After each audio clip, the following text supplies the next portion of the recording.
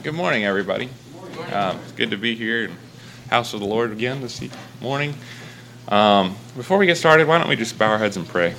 Father, we come before you this morning, and we pray you'd be with the service this morning. Would you put the words into my mouth that you want me to speak, and would you just help it to touch somebody's life? And I just pray all these things in your name. Amen. All right, this morning the title is Overcoming Temptation. It's an area that, I don't know, came to me a while ago, and it's just been kind of sitting around back there. But anyways, I figured this morning, well, that's what I'd do. So let's turn in our Bibles to Matthew chapter 4, starting in verse 1. Then was Jesus led up of the Spirit into the wilderness to be tempted of the devil. And when he had fasted 40 days and 40 nights, he was afterward and hungered. And when the tempter came to him, he said, If thou be the Son of God, command that these stones be made bread. But he answered and said, It is written, Man shall not live by bread alone, but by every word that proceedeth out of the mouth of God. Then the devil taketh him up into the holy city, and setteth him on a pinnacle of the temple, and saith to him, If thou be the Son of God, cast thyself down, for it is written, He shall give his angels charge concerning thee, and in their hands they shall bear thee up, lest at any time thou dash thy foot against a stone. Jesus said unto him, It is written again, Thou shalt not tempt the Lord thy God. Again, the devil taketh him up into an exceeding high mountain, and showeth him all the kingdoms of the world, and the glory of them, and saith unto him, All these things will I give thee, if thou wilt fall down and worship me. Then saith Jesus unto him, Get thee hence, Satan, for it is written, Thou shalt worship the Lord thy God, and him only shalt thou serve. Then the devil leaveth him, and behold, angels came and ministered unto him. I'm going to look at that a little bit later. I just figured I'd read that first. For now, let's quickly turn over to Ephesians 6. I'll be reading verse 10. It says, Finally, my brethren, be strong in the Lord and in the power of his might. Put on the whole armor of God, that ye may be able to stand against the wiles of the devil. For we wrestle not against flesh and blood, but against principalities, against powers, against the rulers of darkness of this world, against spiritual wickedness in high places. Wherefore take unto you the whole armor of God, that ye may be able to withstand in the evil day. And having done all to stand, stand therefore, having your loins girt about with truth, and having on the breastplate of righteousness, and your feet shod with the preparation of the gospel of peace. And above all, taking the shield of faith, wherewith ye shall be able to quench all the fiery darts of the wicked. And take the helmet of salvation, and the sword of the Spirit, which is the word of God. Praying always with all prayer and supplication in the Spirit, watching thereunto with all perseverance and supplication for the saints. So that there, it just shows we are in a spiritual battle. Much of the New Testament has to do with a spiritual warfare that we are in. God has no place for a spiritual pacifist. You're either in it or you're not. It's not a game. It says here we are against things. That means we're actively opposing something. It's four things here.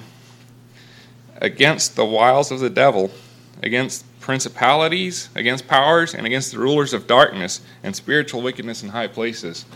None of those are really physical things that you can just go out and see. There's physical manifestations of them, but so it's something that we need to be aware of. Okay, 2 Corinthians 2:11 says, lest Satan should get an advantage of us, for we are not ignorant of his devices.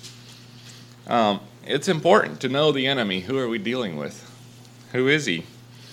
How does he work? A good general in a war spends a lot of time studying his opponent, trying to figure out how's this guy work? What's he going to do? It says, I got some things here. Who is he? He's a fallen angel who led a revolt against God. Isaiah 14 says, How art thou fallen from heaven, O Lucifer, son of the morning? How art thou cut down to the ground, which didst weaken the nations? I think often we get this You know those little books with the little picture of Satan in there? He's got the horns and the spiked tail and the hooves and a pitchfork there. I think that's often the picture we get of Satan. I think that's a false picture of him. The Bible says somewhere Satan has transformed himself into an angel of light. He's not going to come looking like something bad, because then you're obviously going to know to run. So the Bible says he beguiles. He deceives. He'd like you to think one thing about him when he's really the other.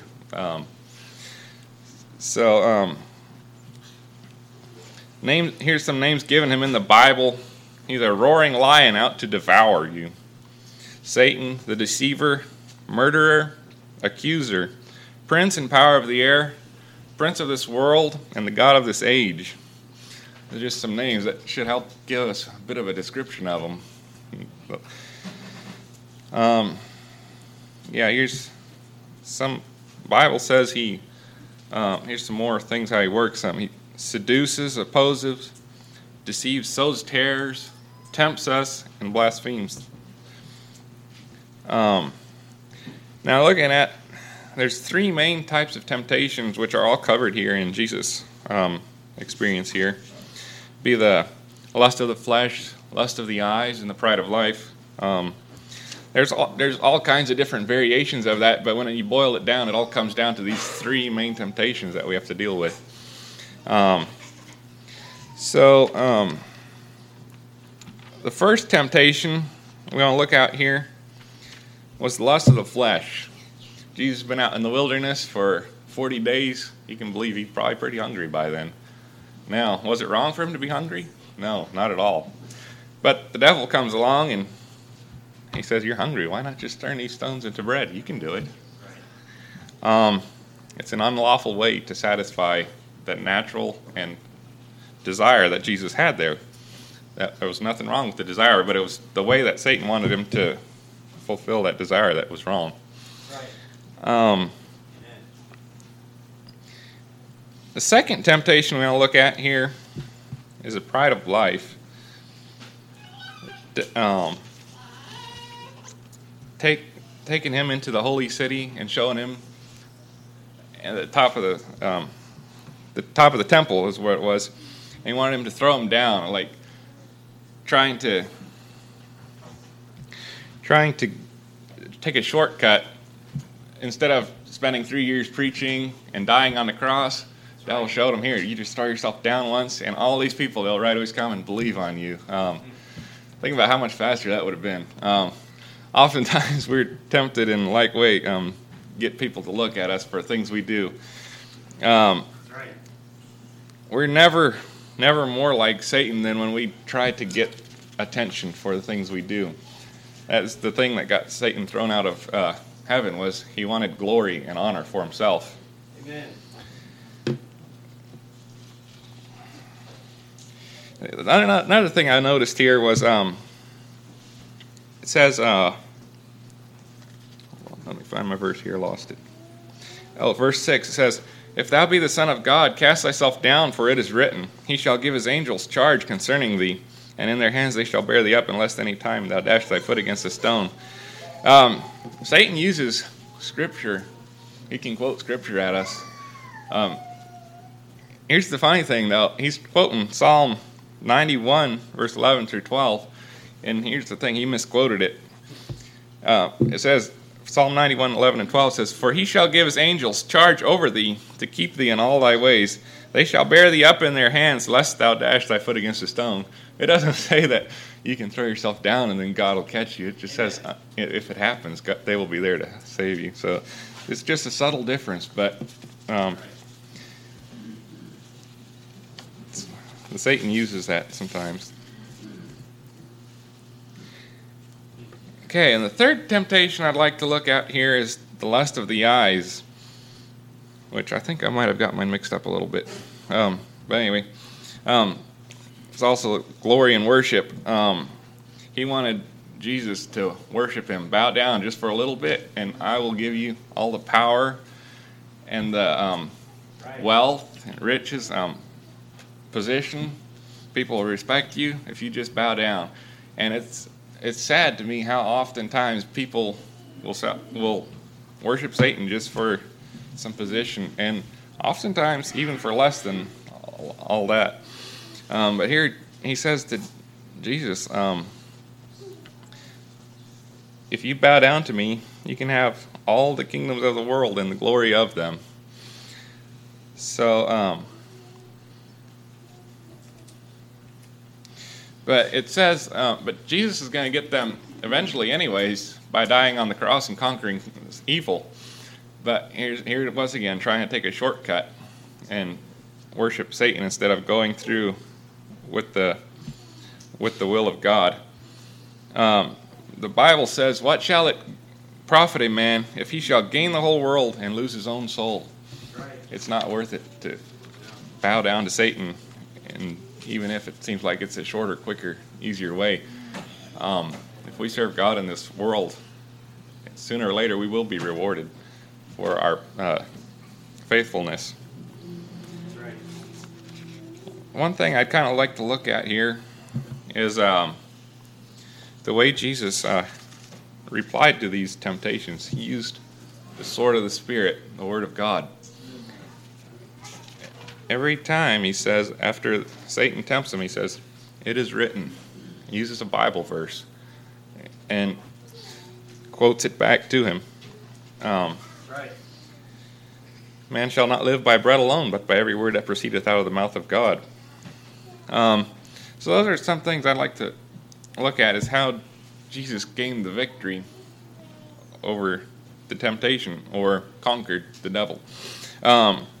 One is obedience to the will of God, being in the will of God. The will of God was for him to die on the cross, not to take a shortcut and get it by throwing himself off the temple or bowing down to Satan to get all the glory and riches and the kingdoms. Right. We need to be in the will of God for our lives, whatever that may be. And then being filled with the Spirit is the second one I was looking at. We can be in the will of God, but it's going to take being filled with the Holy Spirit to be able to complete the things. We can't do it on our own. Our own power is not enough. And the third point I like to look at is spending time in prayer. Jesus spent 40 days praying. We need to spend a lot of time in prayer so God will be there for us and help us. The Bible says, "Pray without ceasing." I don't think this means being on our knees all day long praying. But are we in a prayerful spirit, prayerful attitude as we go through our day? And the fourth one is knowing the Scripture. To be able to have a sword to use, we need to know the sword and know the Scriptures. And without knowledge of the Scripture, it doesn't help us much.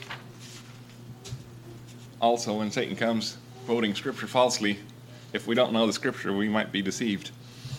So those are the 4 points. James 4 says, "Submit yourselves therefore to God, resist the devil, and he will flee from you." Now, the first part of that verse we often like to forget about. We can't very well resist the devil if we're not submitted to God. Right. Revelations 12:11, "And they overcame him by the blood of the Lamb and by the word of their testimony, and they loved not their lives unto death." 1 Peter 5 says, "Be sober, be vigilant, because your adversary the devil, as a roaring lion, walketh about, seeking whom he may devour, whom resist steadfast in the faith, knowing that the same afflictions are accomplished in your brethren that are in the world." So, are you fully submitted to God? And are you resisting Satan with the Scripture?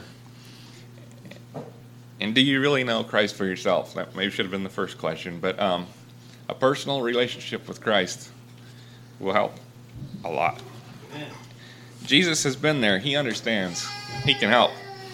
"For as much then as the children are partakers of the flesh and blood, he also himself likewise took part of the same, that through death he might destroy him that had the power of death, that is the devil, and deliver them who through fear of death were all their lifetime subject to bondage. For verily he took not on him the nature of angels, but he took on him the seed of Abraham. Wherefore in all things it behooved him to be made like unto his brethren, that he might be a merciful and faithful high priest in things pertaining to God, to make reconciliation for the sins of the people. For in that he himself hath suffered being tempted, he is able to succor them that are tempted. That is Hebrews 2:14 through 18. Amen. Hebrews 4:14 through 16. Seeing then that we have a great high priest that is passed into the heavens, Jesus the Son of God, let us hold fast our profession. For we have not an high priest which cannot be touched with the feeling of our infirmities, but was in all points tempted like as we are, yet without sin. Let us therefore come boldly unto the throne of grace, that we may obtain mercy and find grace and help in time of need. That is all I had this morning. May God add his blessing.